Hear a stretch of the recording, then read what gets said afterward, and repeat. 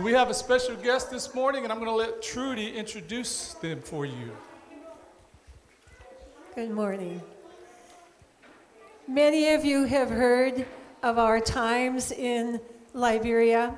You've heard our stories, and I'm really happy to say that we have told you stories about our students at the African Bible College, and I have one of my former students here today.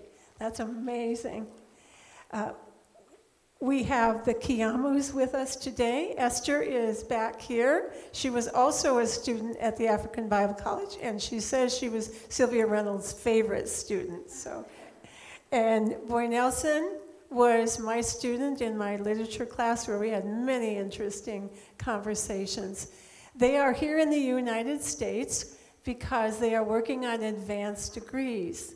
Esther is working on her master's, and Boy Nelson has already received a master's from Princeton. Princeton, right? That should tell you right there something about him, right? He was my top student and the top student of his class, and Esther was a top student, so they're pretty special people.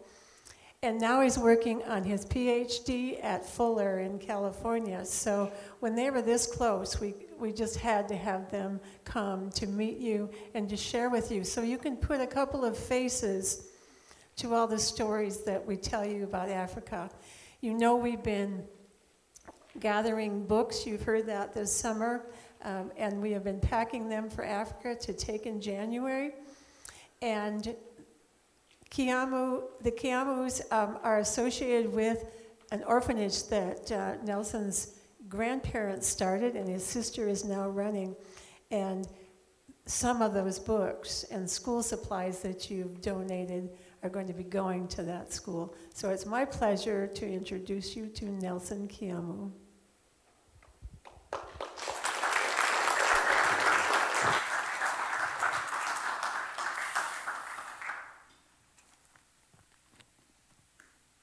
Thank you very much.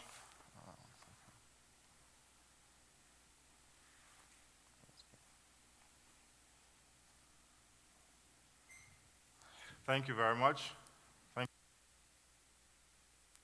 Thank you very much. I like to say thank you. Okay. Again, thank you very much to this church for your kindness and for your faithfulness to God and the work in Liberia. As Prof. Trudy said, we're really, really grateful to be here, and we are thankful to God for the opportunity. We want to just say thank you also to the leadership of this church and for allowing us the opportunity to share what God is doing in Liberia and also to be able to minister here. So Pastor Roy and your team, thank you very much for your faithfulness to God. This morning, we're going to speak from God's Word. Let's open our Bibles to Acts chapter 1, and we're going to read from Acts chapter 1, verse 1 to 8. Acts chapter 1, verse 1 to 8. That's where we're going to be taking our passage of Scripture from this morning.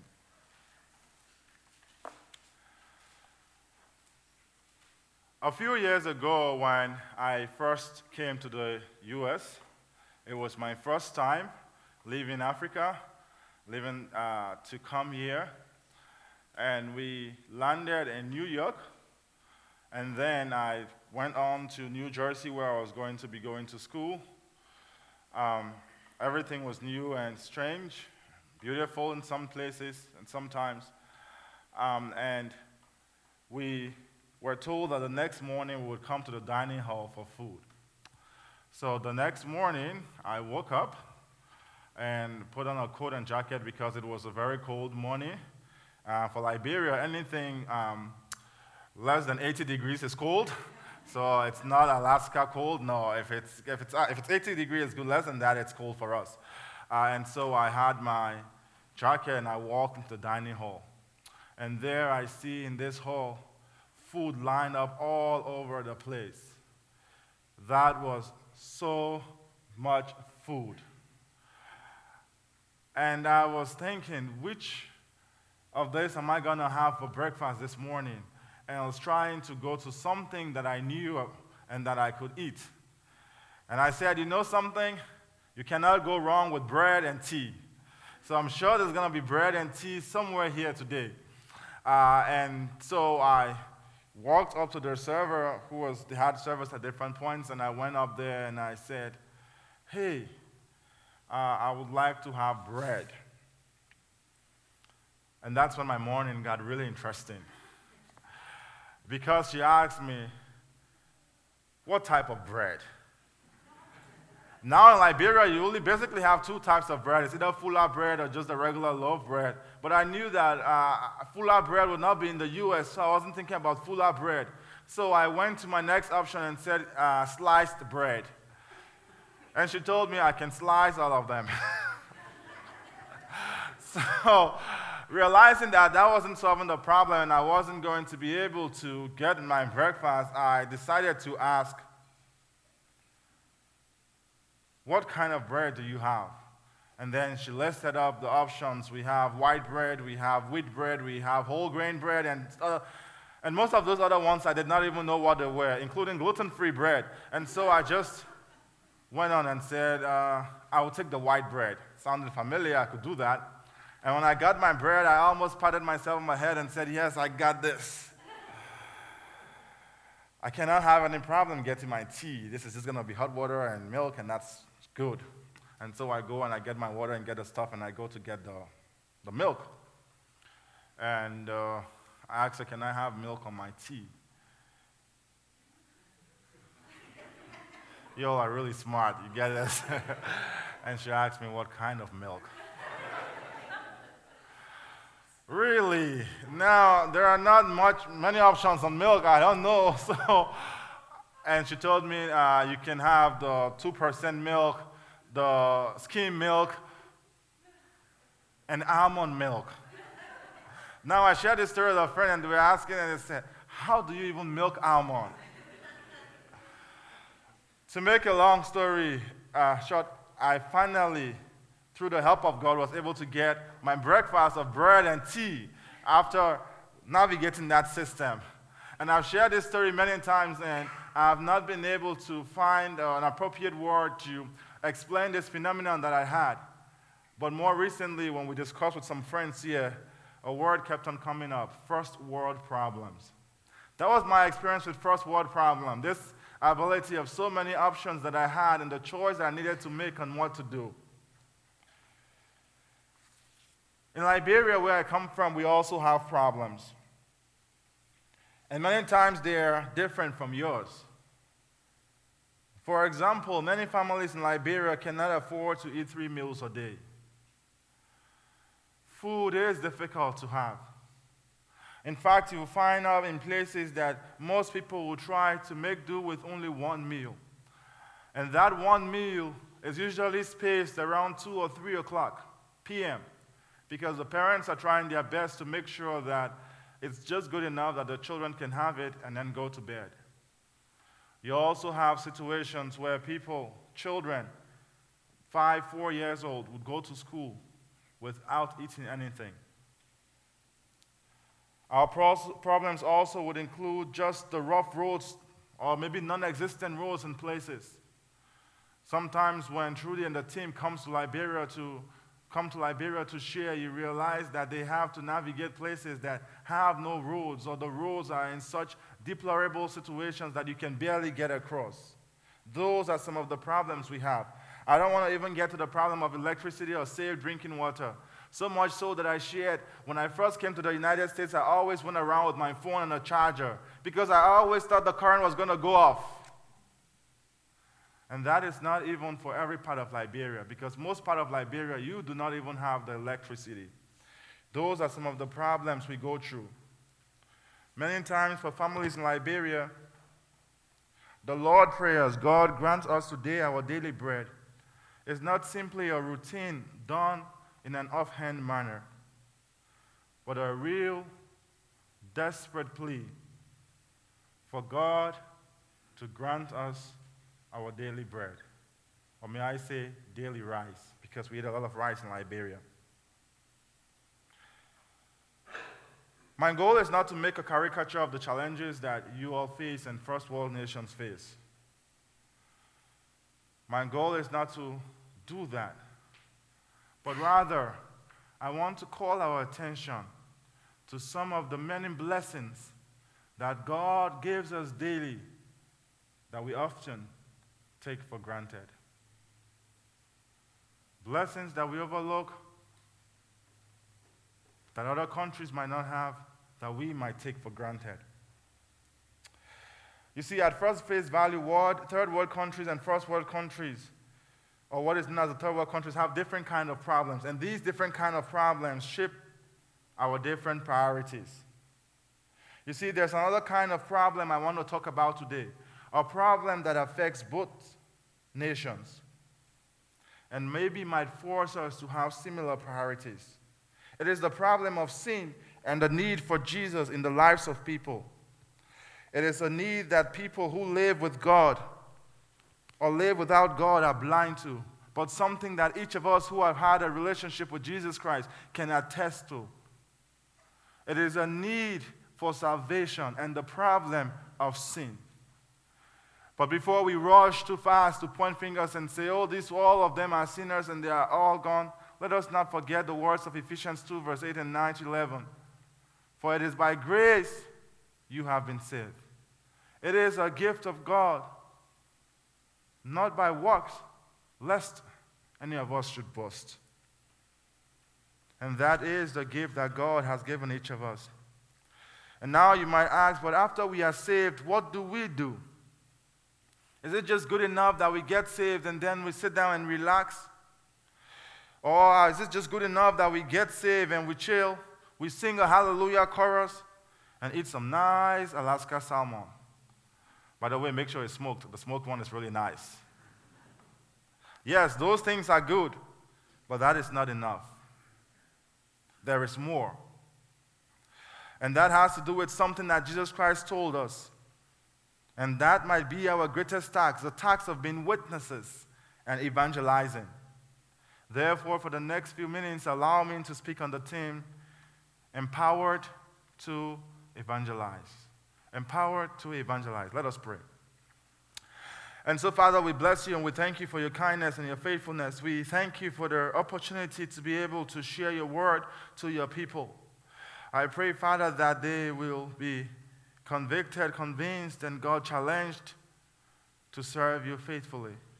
Take all the glory now and forevermore. In Jesus' name we prayed. Amen.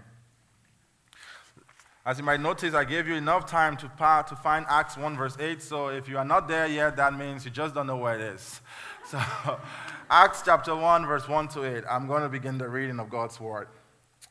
In my former book, Theophilus, I wrote about all that Jesus began to do and to teach until the day he was taken up to heaven, after giving instructions through the Holy Spirit to the apostles he had chosen. After his suffering, he presented himself to them and gave many convincing proofs that he was alive. He appeared to them over a period of 40 days and spoke about the kingdom of God.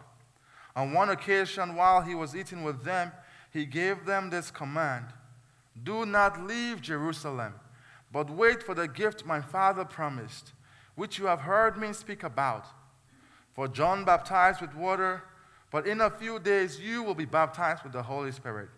And now I read a passage that I'll focus on more. Then they gathered around him and asked him, "Lord, are you at this time going to restore the kingdom to Israel?" He said to them, "It is not for you to know the times or dates the Father has set by his own authority, but you will receive power when the Holy Spirit comes on you, and you will be my witnesses in Jerusalem and in all Judea and Samaria and to the ends of the earth." May God bless the reading of his word. Amen. So usually like bro, when we say God bless the reading of his word, we go with amen. If you look at this text that we just read, Jesus Christ has come, he has interacted with these disciples for a period of time, and he had shown them a new way. He had spoken about the kingdom, and each of them had an idea of what this kingdom would be and should be. And when Jesus is crucified on the cross, I'm sure their hearts are worried and they're wondering, is this kingdom really going to come? But then after 3 days, when Jesus Christ resurrects again, their hope bubbles up, and they are happy that they have a living Messiah. And so imagine when Jesus Christ has spent 40 days with them and talked with them, and then he's talking about he's about to leave. I'm sure and I'm thinking that these disciples had hoped that Jesus Christ was going to come and establish a kingdom there where his messiahship will be established right there with them. And Jesus says, you know, I've talked about this kingdom and everything, but I'm about to leave. I'm thinking that perhaps Peter, because he liked to do a lot of talking, will be the first one to say, but Jesus, I don't know how this is supposed to go, but are you really leaving? Are we not going to maybe try and set up a kingdom here? And if you look at the passage, not only Peter, but these disciples gather together and say, God, you know you've told us all these beautiful and nice things. We have a question. When this Holy Spirit comes, is that when you are going to establish your kingdom? And Jesus, in true Jesus fashion, where he answers a question by not really answering the question, responds and tells them this important verse that I'm going to read again. It is not for you to know the times or the dates the Father has set by his own authority. It is not the time for you to know the dates that the Father has set by his own authority. Disappointing. I don't think that is what the disciples expected. That they would not know the date or the time. You know, these disciples were wanting to understand the question of when. When, Lord? When will this kingdom come? When? In Liberia, we also ask some when questions. We are currently asking questions of, God, when will your kingdom come? That babies and young girls 12 and below would not be raped, brutalized, or sodomized. We are asking questions of, God, when? When will we have a place where many people in this country will be able to afford a meal? God, when? God, when will we have a time that your kingdom would come and everyone in Liberia will hear the gospel and be saved? God, when? When will you give us leaders that will make a decision that will help our country? God, when? And I'm sure that somewhere in the U.S. too, some of you are asking those same questions. Questions of when. God, when will it become okay to have Bibles back in schools in the U.S.? God, when will it be okay for us to be able to, in public gatherings, share the good news of Jesus Christ? God, when will you set your kingdom up here? God, when? But you will see in this passage that Jesus decides to move from the question of when and says something else. You will not know the time. And honestly, if this passage had ended right here, I was going to be really, really discouraged. But an interesting word comes up, but. And if you've been married or been in some kind of relationship, you realize that when your spouse says something, an apology most likely, and says, but, the married people know what I'm talking about. You know, that's not going to be good right there. But the disciples had already heard the bad news because God had told them, you are not going to know when. So I imagine that their ears pickled, their heart jumped. Say, but there could be something more than this. And that's when Jesus lays it on them and says, but you will receive power when the Holy Spirit comes on you. Friends, I want to tell you that Jesus' priority is about us being witnesses.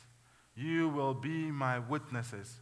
And that is what this passage tells us here, is that Jesus wants us to be able to receive the power to prioritize the sufferings and empathize with the numerous people across the globe who have never heard the good news of Jesus Christ. It is only the power of the Holy Spirit that can allow people in Alaska to have a burden for people in Africa, Liberia, many miles away. It is only the power of the Holy Spirit that can convict us for us to want to share the good news of Jesus Christ. It is only the power of the Holy Spirit that can change our priorities from the problems that we have on the time and the issue of when will God come, to focus on how can we be witnesses of the kingdom of God. It's the power of the Holy Spirit. And so if you want to be empowered for evangelism, the first thing I want us to remember is that we need the power of the Holy Spirit. The power of the Holy Spirit is what we receive. You see, without this priority, it's difficult for us to be able to say we are witnesses of the Holy Spirit, or the witnesses of Jesus Christ. Now you see, the first thing is that it's the Holy Spirit who quickens our hearts and allows us to be able to share the good news of Jesus Christ with other people. You will see that Peter, who a few verses ago could not be able to attest the fact that he was a witness of Jesus Christ to the slave girl or the Roman emperor, days later, not years later, but days later, could stop after gathering in front of the Sanhedrin and many people and say, without no fear, in Acts 4, verse 4, you can't stop us. We have no way to stop preaching, because salvation is found in the name of no one but Jesus Christ. This was Peter, who few days ago could not attest to the fact that he followed Jesus Christ. And you know the secret to that? Is found in 7 words in Acts 4, verse 4. Peter was filled with the Holy Spirit. Friends, sometimes we are so concerned about being the Holy Spirit to others that we forget to allow God's Spirit to work in us. For us to be able to do the work of being a witness, it's important that we prioritize the power of the Holy Spirit in our life. I also want to talk about the second major point, the partnership of evangelism. Evangelism is done first as a partnership. And I need not spend too much time on this, because I realize this church is a church that is willing to send people. It is a church that understands that we can be able to partner in the work of God. But first and foremost, we realize from what I've just been saying all the time here, is that this partnership begins with God, the Holy Spirit, and you. That's why the passage says, you will be my witnesses. A partnership between God and the Holy Spirit. It is only the Holy Spirit and us agreeing to partner with Him that can allow us to go forth and preach the word of Jesus Christ. But even more than being able to do this, we should be able to realize that the Holy Spirit is partnering with us in what we are doing. The Holy Spirit allows us to go to a place like Liberia and share God's word. The Holy Spirit allows us to be convicted about the pains of people who are suffering. The Holy Spirit gives us the boldness and the strength that we need to become the kind of witnesses that God has called us to be. That is the power of the Holy Spirit and the partnership. And you know, sometimes when you wake up and you decide you're going to be a witness for God and share the good news with others, you think that it's just a partnership that's blessing you. Yes, you become a blessing to the people, but you are also blessed. You are also blessed. When you decide to leave from here and come to Liberia or somewhere else and share the good news of Jesus Christ, you show the love of Jesus and what it means to become a witness of Jesus Christ. Not only by just what we want to say, but also by how we live our lifestyle. It is really, really important for us to do this.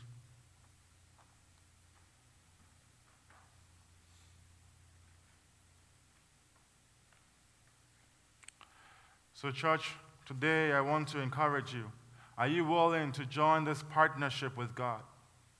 Are you willing to be able to be in partnership with Jesus Christ? When we partner with God, we allow the prayers that people have prayed to be answered through the way God is using us for His glory. Can we do this with God? You see, I remember that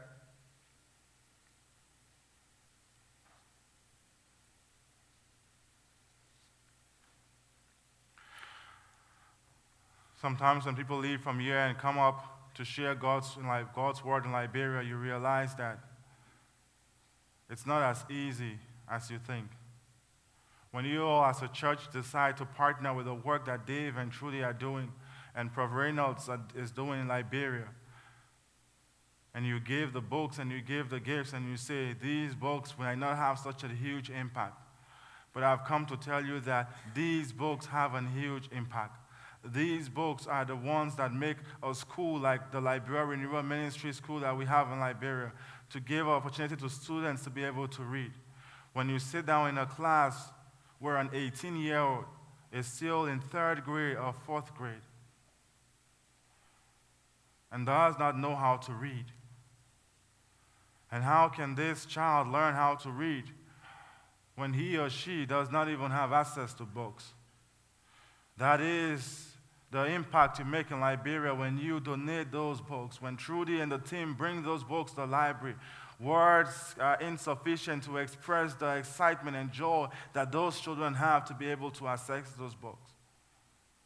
And not only are these books used to help them to read, but then they are given the Bible, the Word of God, for them to realize that God has a plan for them. I shared the last time when the church helped us to work with the orphanage in the school that we are building. And one of the kids, after seeing that, came and asked, said, but why those people that are living far away in America wants to help us? There was an opportunity to tell them that because God loves you. And those people love you because God loves you. When we are witnesses and we are evangelizing, it's a partnership that we have with God and with God's children around the world. We have received the power from God for us to be able to become witnesses. But you see, we don't only partner or share this idea of witnesses by just the words that we say. We must be witnesses both in our words and in our deeds. You have to be a witness of Christ by work you say and the lifestyle that you live. If a person is not willing to back with their lifestyle what their lips proclaim, then it is hard to see such a person being a witness for God. And so many people have come to the saving knowledge of Jesus Christ through the lifestyle of others. Some have noted that Francis of Assisi once said, preach the gospel at all times, and if necessary, use words. Let us live lives that will attract people to God.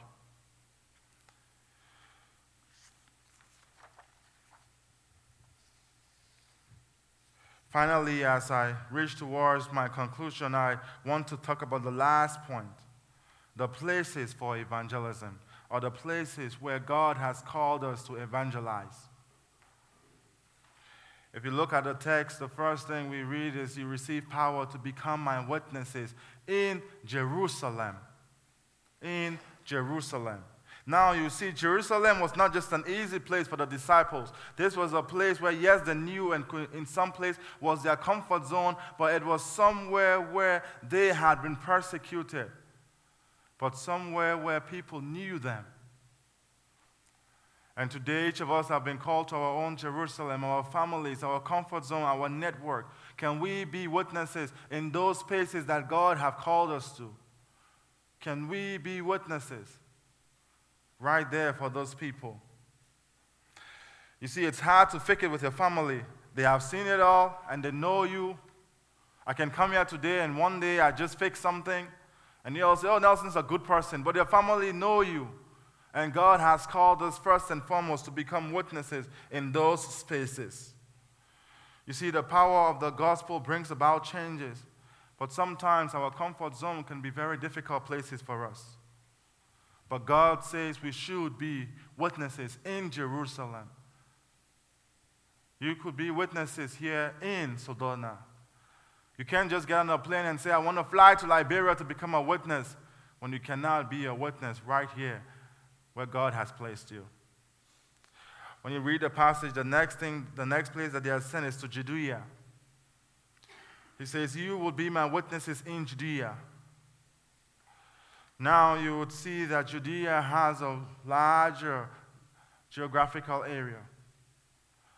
But more so, it was a place where they also faced significant conflicts. So if you want to think about Jerusalem as a place, as a comfort zone where they knew the people and had a network, think about Judea as a place where they had received conflict and they had encountered opposition. And you will see that the Bible says right there in John 4, verse 1-3, we read about Jesus' own conflict with the Pharisees. So much so that Jesus decided to leave from Judea. They weren't only to preach in their comfort zones, but they were also to preach in their conflict zones of Judea. Places where the Jewish nation would ostracize them. Where people would tell them things that, oh, a man that came just 2,200 years ago or so is the person that you're following. Those were the places and the places that God has called us to be witnesses. Places where they could be persecuted. To be witnesses in Judea. And also, finally, he tells them you have to be witnesses in Samaria. Places of ethnic and tribal differences. They were to preach there. And if I think about Samaria in the context of our contemporary world, I think more about the places of our political influence and religious differences. God is calling each of us to be his witness right there. Can you be a witness in such a place? Can you be a witness to someone who maybe does not agree with your religious belief? Can you say, yes, I will not agree with you, but I will listen to you? Can we be the witness that God has called us to be in such a place? But even more important to me and very dear to my heart is, can we be the witnesses of God to the ends of the earth? Witnesses of God to the ends of the earth. It is this gospel of the end of the earth that has been standing in front of you today. About 18 years ago, the Holy Spirit convicted me and saved me. That was the best thing that could have ever happened to me. In 2008, God broke the Petersons' heart for Liberia. And this church, your church, stood with them as they came to serve in a very small country called Liberia. Later on, Prof. Reynolds came also. You see, Esther and my story would not be complete without talking about African Bible colleges. Our story would not be complete without sharing about the impact that your gifts and your donation and their willingness to be able to come and teach in Liberia had on us. Our story would not be complete, just like many other students in Liberia, when you decide that you're running a school and yet you do not have the qualified teachers. Through your decision to partner with these people to the ends of the earth, they could come into Liberia and train teachers and students to be able to make an impact in the country. Through your own gift and support, they can come there and see the little children, sit them in classes and provide the books that they can use to read. You might say in Alaska, do they suffer with books? Why do they need these books? What's the impact these books are making? But oh yes, these books have a significant impact, because more than 95% of schools in Liberia, and I kid you not, do not have a library. And the books you are sending would be, for many children, the only books that they will be able to have. That is what it means to partner with God in this work of evangelism. Or maybe I want to talk about the many students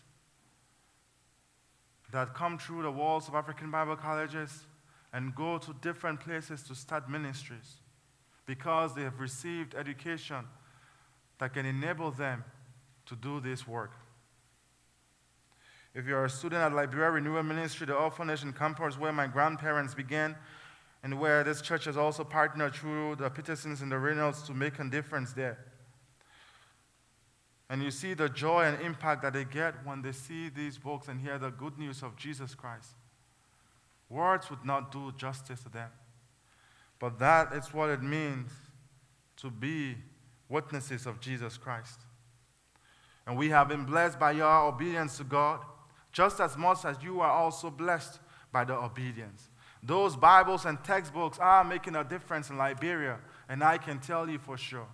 Because it's allowing young people to be able to understand that Jesus loves them and that Jesus saves. And that is the good news of the gospel of Jesus Christ.